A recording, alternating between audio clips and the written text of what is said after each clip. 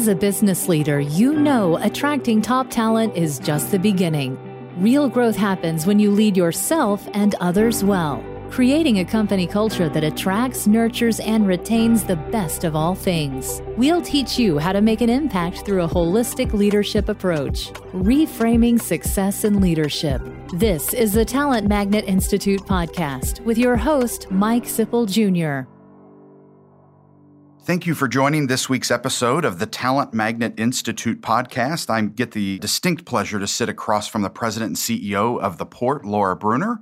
Laura is also a board president of the Mercantile Library. She's on the Artswave board, the Queen City Club board. She also has been a longtime volunteer with the Cincinnati Ballet, Playhouse, and Dan Beard Council. Laura, thank you so much for joining us today. Thank you. It's great to be here.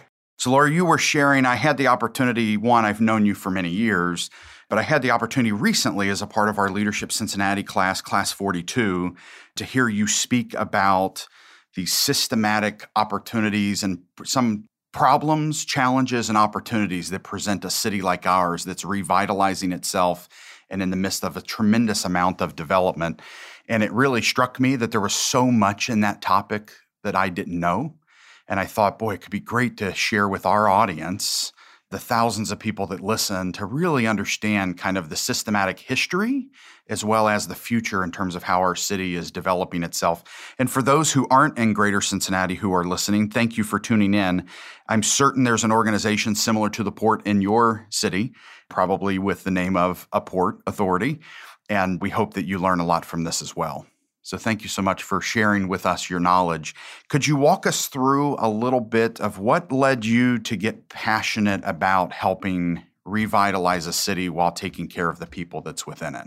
Well, I'll say it goes back to Leadership Cincinnati. I was in class 14 a long, long time ago, and it was during that year that I really became attuned to equity issues, equity and inclusion issues, and disparities. I honestly feel like I'd grown up in a bubble until that time. I was about 30 years old, and realized, oh man, life is not the same for our African-American peers.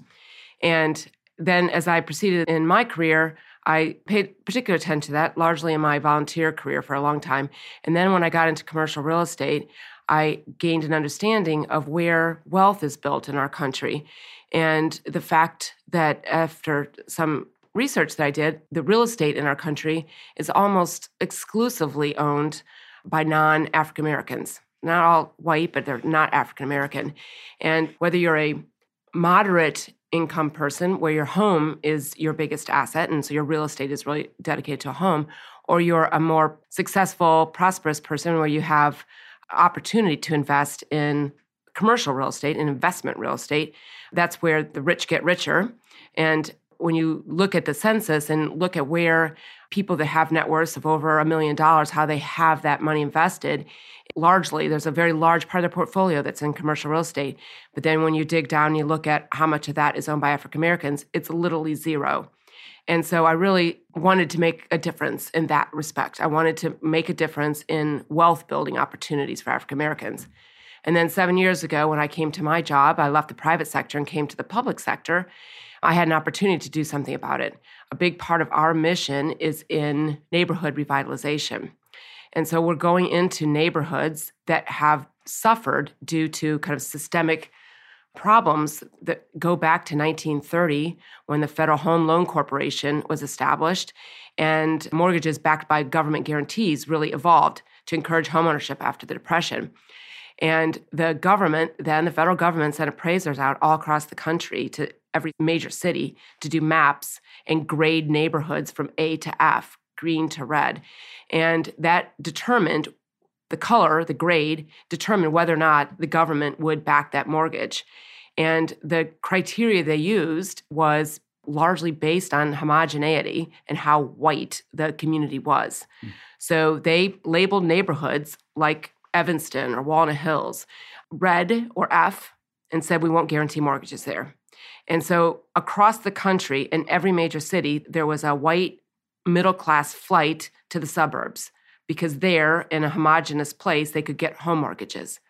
And so the statistics in every city are staggering, where decade by decade, the city population decreased, its minority percentage population increased, and poverty increased. So you ended up with neighborhoods being hollowed out and cities having far fewer resources because they lost both population and eventually jobs went with those in many cases. So this resulted in neighborhoods that really had any investment for 90 years. And then after we had the foreclosure crisis in 2007, those neighborhoods were hit harder. So in neighborhoods where we've worked, like the community of Evanston, they had the highest foreclosure crisis, the highest vacancy, highest blight, low home ownership. And what we've been able to do with our organization is focus on going back into those neighborhoods and investing public subsidy so that we can literally fix up the real estate so you can attract people back into those communities. And we started doing this 6 years ago. And then over the last 6 years, our city, as well as cities across the country, are seeing an emerging popularity of urban neighborhoods. My children want to live in diverse, walkable urban neighborhoods in Washington, D.C. and New York.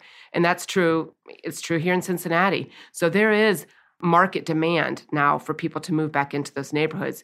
So I feel like we're at a very precarious time that we've got to make sure that the very people we left behind in these neighborhoods so long ago don't get kicked out now that we decide that we like them again. Right. Right. I know when you were sharing this, it was a new concept to me, and I felt embarrassed about it, to be frank, when I was in our leadership class, when you were sharing about red line districts. Like I've heard the concept, but I never really understood the concept and how our banking systems basically, were racist. They were, I know.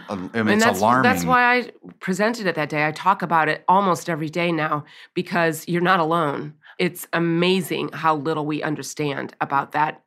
You always talk about unintended consequences. Well, in this case, they were actually intended consequences. Yeah, they were very intentional. And that was all across this country, right? Yes. It was the federal. Yes. It was the federal government saying, we want more homeownership. We'll guarantee loans, mortgages, so we can have more homeownership, but we're not going to loan money to African Americans. Mm-hmm.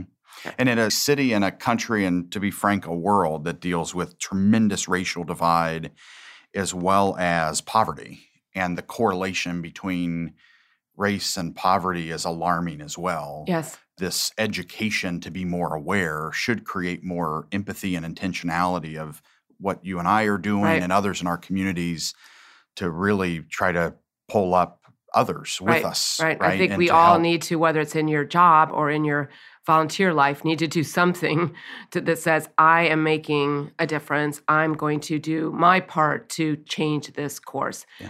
I don't remember the exact numbers, but I think the average African-American net worth right now it might be $17,000. And the average white wealth is $170. It's literally 10%. And just in the last couple of weeks, I read a study that predicts by the year 2053 that the average net worth will be zero. So the economists are not predicting that this is going to get better. So it's going to take some work. Mm-hmm. So we were sharing and having a great discussion with Ed Rigaud in episode 54 around exclusive capitalism versus inclusive capitalism. And I believe he even referenced your name as a leader who really worked with him, the two of you in partnership many years ago. I'd love for you to describe to our listeners. So you saw an intentional opportunity to bring in others meaning non-white, into a conversation to help build an investment portfolio and create an investment group that was predominantly or solely African-American people in our community. Can you share a little bit more about that work that you and Ed undertook? Sure. This is when I was in the private sector at Al Nair, the local commercial real estate firm. Now, Molly North is the CEO. She worked very closely with me in this endeavor.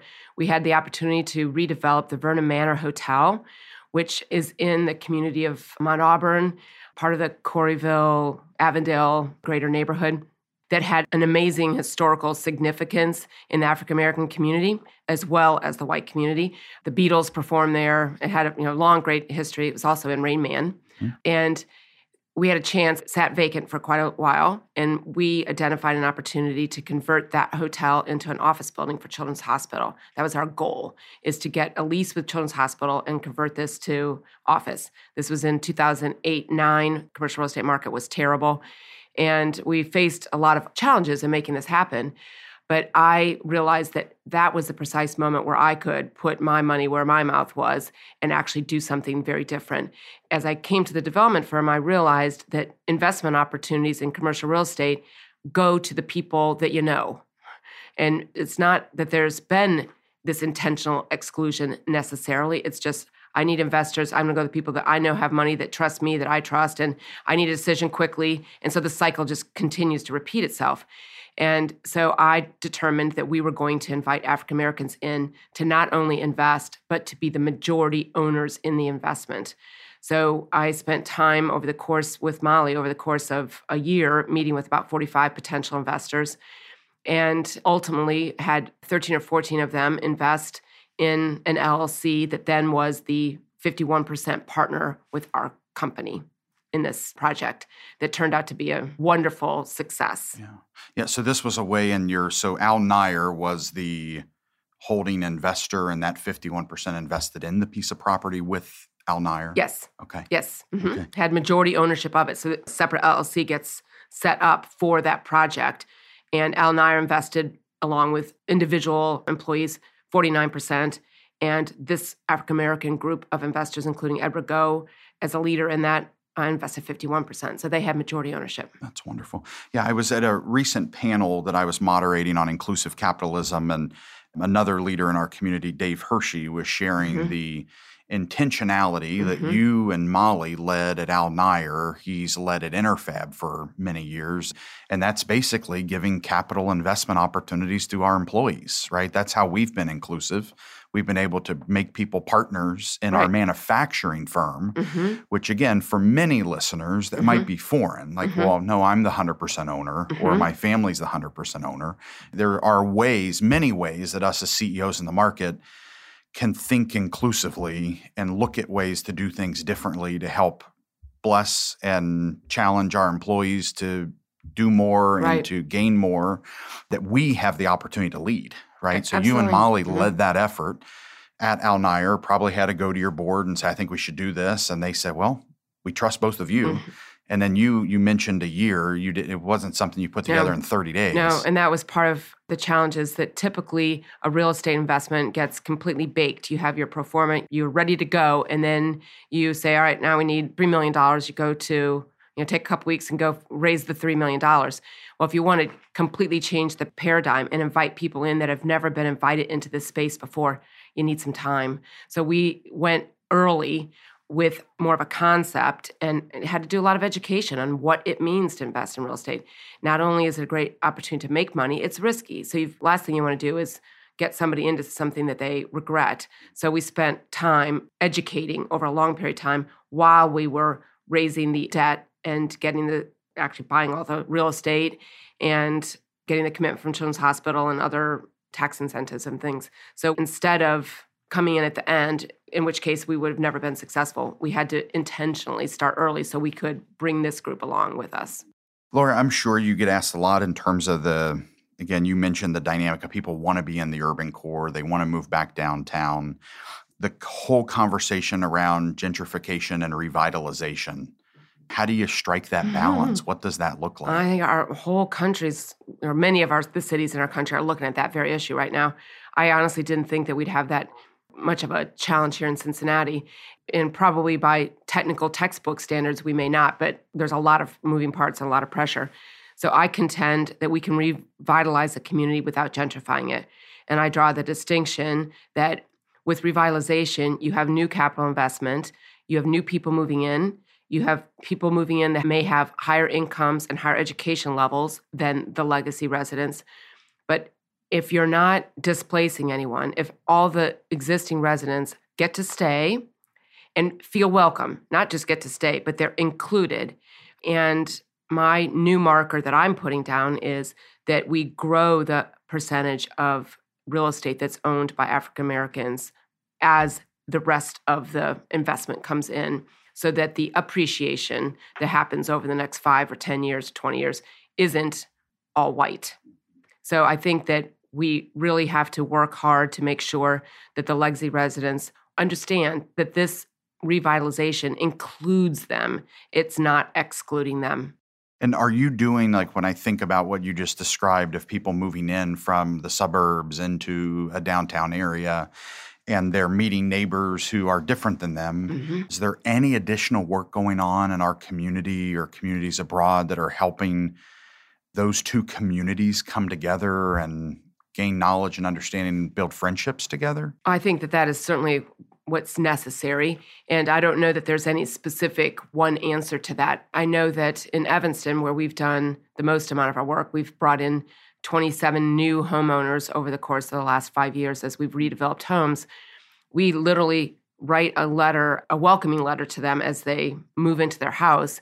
And included in that is, please join the Evanston Community Council and get active in the community.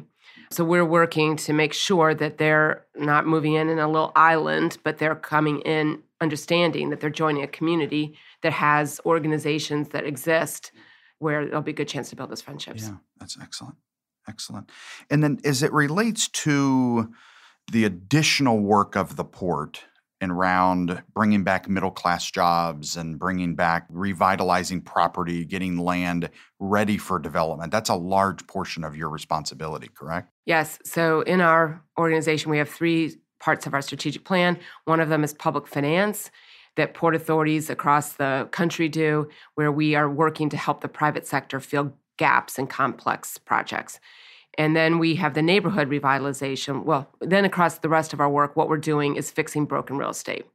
We're not competing with the private sector. We're acquiring and redeveloping properties that are upside down or have challenging title issues or contamination, environmental contamination.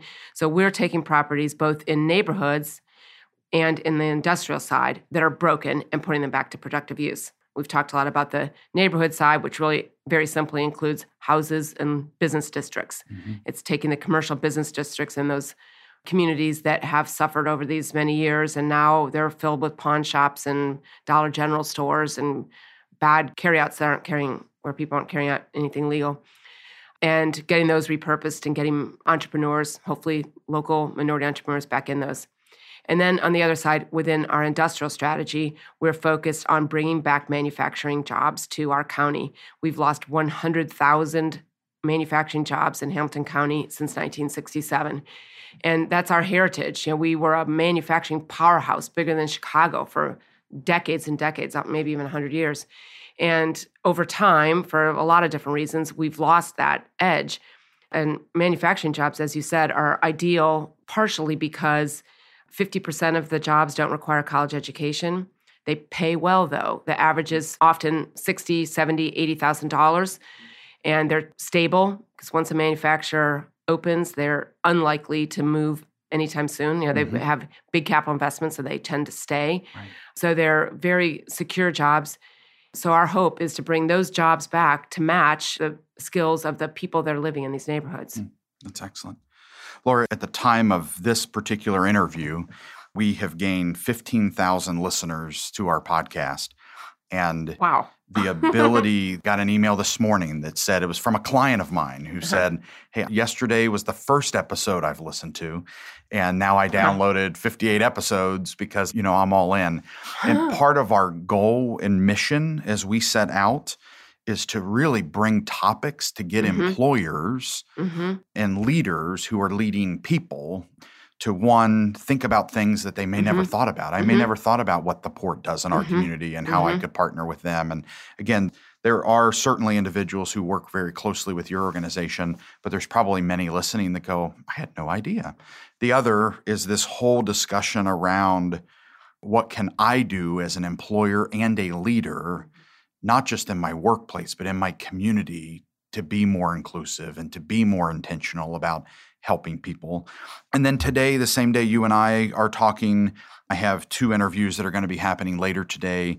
One with Mark Merrill, the CEO of Family First and All Pro Dads out of Tampa, Florida, and a gentleman by the name of Tim Hanner, who's flipping the mic on me today and interviewing me, which will be a lot of fun. Tim's a great mentor of mine. But their component really comes into winning in relationships and life. So part of our goal is to help leaders succeed in relationships, work, community, and life. And we're covering a variety of topics. I had the pleasure hearing you speak at a Dan Beard Professional Leadership Network event probably 7 years ago. And one of the areas that resonated with me was how intentional you and your husband have been in your dual successful career paths about leading well in our family and making career decisions based on that. Would you mind sharing a little bit about, I don't know if you remember this talk. Sure. I remember talking. I don't remember what I said. Yeah, but you hit a point. Someone was asking, like, how do you have children, and you and your husband have both been very successful in our community and are so well thought of, but you also have made decisions throughout your career of like, okay, now's my time to take this role and I'm taking this promotion. That kind of how you described. And what it resonated with me, and it has stuck with me, that we have to be intentional about our personal lives while we're achieving success in our career. Because if those two things get out of line, the deck of cards falls, right? Can you share just a little bit with our listeners that might be thinking about? It's funny because now our son is 30 and our daughter is 27. So it's a long time ago that we had to balance. But over the years, we both started off in public accounting. So we are in careers that are very demanding from a time standpoint. We waited 11 years to have kids. And by then, Paul was United Dairy Farmers as our children were smaller. He typically worked on all throughout the time there. He would work on Saturday mornings. But during tax season, I obviously would have to work all day on Saturday and work 2 or 3 nights during the week. And so he had to make sure that he had that balance and could accommodate it on his career. Later, when our daughter was in high school, he had 2 jobs successively that required him to travel nationally and internationally. So he was gone quite a bit. He waited for that until our son was in college, our daughter was finishing high school. And honestly, it gave me time to spend with my daughter that I wouldn't have had otherwise. We had a lot more one-on-one time, which was good. I remember early on when the children were born, Paul basically giving me a rule, because I'm the one that would tend toward workaholism more than him. We had a rule that if I was doing anything before 8:30 in the morning or after 5:30 at night, it better be good. So it's not that you can never do something, have early morning appointments or evening ones, but it better be special. So I was intentional about the affected me mostly by I didn't go on boards, didn't participate in volunteer activities that had evening board meetings. I can change that around. So no, the board meetings have to be at lunch. I can fit that into my professional career. And honestly, neither one of us ever played golf. And that was one of the things we kind of conceded, not that we would have ever been good anyway, but that automatically takes you, away for longer periods of time. Yeah. No, I think it's really helpful as we as leaders think about that. And I know there's been times where I, like yourself, serve on many boards and many committees around the region and outside the region, but being thoughtful about the impact that has on us personally and the energy drain that can be, as well as those around us, our families, and our other additional very important responsibility. We had a podcast episode with a gentleman by the name of Jackie Bledsoe in episode 43, and that episode was specifically on, the title is marriage strategy, but it comes down to relationship strategies, right? And how many of us would jump at the opportunity to go into a leadership program for our career or be encouraged by our employers to do so, but how few of us have actually created a strategy to live well with no matter what our marriage looks like or whatever our relationships look like. I was recently meeting with a CEO client of ours at Centennial, and I always ask the question, like, do you have any 3 a.m. friends? How are you doing? Right? And this particular gentleman shared, I have a couple, but it's been a while since I've spent time with them, because I'm so busy. I've got so many responsibilities. And my encouragement between our next meeting was, hey, why don't you reach out to those individuals and see how they're doing and try to force yourself to— You have to have some balance. Have balance. What I have always thought of in mentoring, I've talked to people about, is you've got your career, your community engagement, and your family. And to try to get those 3 rings to overlap as much as possible. Paul and I were both— he was the president of the Chamber Orchestra Board when I was president of the Ballet Board when our children were very, very small. And those kids, they knew the dancers, they knew the musicians, they were backstage, they were very much involved in what we probably I don't think my son will ever go to ballet again. But we included them in that work very much. So it was more seamless that this is something we're doing that's different than family. So it includes family. And obviously, my time with Dan Beard was very much like that too. And I would assume that the community organizations loved it. Yeah, like I think here's so. Kids experiencing next generation right. and opportunity there. No, thank you for sharing that. Thank you for sharing it many years ago. I think my oldest at that time was like 4. And I got involved in the Professional Leadership Network when I think Jacob was 6 months old. Oh, wow. And here that organization has continued. I just got a recent invitation to the next dodgeball tournament that's happening. That's terrific. I'm glad each it's summer. So still going on. And I'm still focused on their challenge camp. Right. So the inner city youth camp and investing in kids to give them an opportunity to get outside and experience nature. So what I would love to dive a little bit further into, when we reference home ownership, me as an employer, what can I do to help my employees? Where do you feel the line is of getting personal and really helping our employees achieve their personal goals, not just their professional ones? Yeah, I was actually thinking about that as you were talking earlier, as far as giving advice to people on how to make a difference. I don't know the answer to that. I don't know if you can say, we as the executive team, the partners, want to encourage home ownership, and maybe it's bringing in, probably the most neutral thing to do is bring in a speaker to talk about personal financial planning and the importance of home ownership as a part of that. And I think you could have a conversation afterward that if anybody wants help, that you'd be willing to help facilitate that. Maybe that's offering the benefit of financial counseling. And obviously different organizations, if you look at a manufacturing company, their employee base obviously has completely different needs than a professional service firm. But I think that probably would be smart in many situations. We're doing lots of education. We're spending time ourselves at the port educating African-American audiences about financial health, because if we want higher ownership of real estate, people have to be prepared for that. They have to understand what it means, and then they have to have their house of cards in order. They have to know what their credit score is. They have to know what it means to have a line of credit or a second mortgage. There's a lot of financial literacy that isn't taught in school, and that actually might be a good conversation with the UC Economic Center. Julia Heath might be a good speaker for you.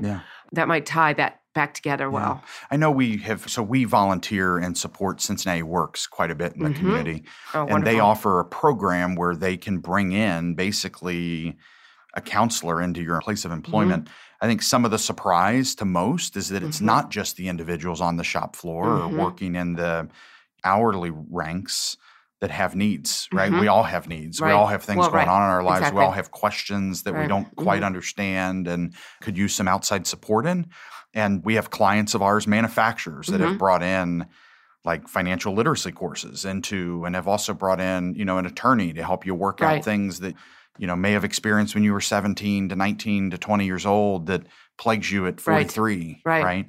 And I think just being conscious and aware that we as an employer can help our employees succeed in life, not just how can they benefit me as an employer, but helping people achieve. And they were sharing a little bit, Dan Meyer was sharing that his retention rates went from in their industry of distribution can be 200% turnover, and theirs is 17%, right?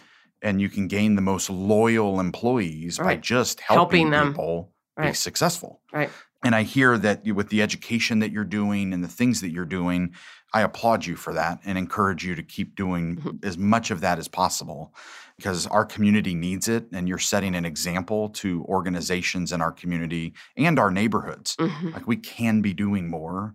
We can be helping people succeed versus just wishing that they would succeed, or why don't they understand? But you're leaning in and helping people gain knowledge that maybe their parents or grandparents never had either. And giving them an opportunity. So thank you so much for that. You're welcome. Doing my best. So, Laura, we will encourage in our show notes for people to connect with the Port. And also, are there any particular books you would encourage our listeners to pick copies up of to learn more about redlining or? The way I actually learned about it, honestly, was reading the book Prayer for the City by Buzz Bissinger. It takes place in Philadelphia. He followed Ed Rendell's first 4 years term as mayor. And so part of it's about Ed Rendell, which is actually interesting. Part of it's about his chief of staff, who is fascinating. Part of it's about Philadelphia. But the rest of it is about how this happened. I mean, he really tells the story so well of how our country and our big cities have changed since redlining started in 1930. So I think that is an important book for people to understand. And there are others that might be a little bit more technical, The Color of Law and The Color of Money. But I think that told in a story format, you can't beat A Prayer for the City. As you're talking about how can we help our employees and how can we be more intentional, I would also recommend that your listeners and your clients at Centennial encourage employees to get involved. To not say, I'm in the private sector, I'm not in the public sector, but to realize that in order for our society to be its most successful, we need everybody kind of leaning in. We need people involved in your local community council. We need good people on school boards. That's one of the most important places. We need good people in elected office at all levels. I'm personally affected very, very much by our city council and our county commissioners. So people need to vote. People need to care. They need to stay informed. So at the very least, I encourage everyone to vote. That's great. Yeah, in episode 18, we had Dan Hurley speaking to our listeners. And one of the things that resonated with us is a quote we put out that you can't be fully human until you step into the public arena and walk in someone else's shoes. And if you want to be a great leader, you need to get involved. And I think that resonates with exactly what your call to action just now. So thank you for that. Thank you to our listeners for tuning in to this week's episode. We hope you will take the opportunity to learn and dive into these topics. I'm excited to dive in further into these topics and become even more knowledgeable and identify ways that we can help you succeed and help those that you're employing and that are in your community succeed. So, Laura, thank you for this time, and I look forward to our next conversation. You're welcome. It's great to be with you, Mike. Sometimes it's the little things that make a big difference. A Post-it note and 2 minutes can make a huge difference in your workday. Find out more at talentmagnetinstitute.com/post-it. The Talent Magnet Institute podcast is powered by Centennial, a talent strategy and executive search firm, and the Talent Magnet Institute. You can engage with us at Talent Magnet I on Twitter or Talent Magnet Institute on LinkedIn and Facebook. Please communicate by using hashtag Talent Magnet. Find us in your favorite podcast app to subscribe, rate, and leave a review, as well as share with a colleague. You can also listen at talentmagnetpodcast.com. Our podcast studio is based in Greater Cincinnati, Ohio.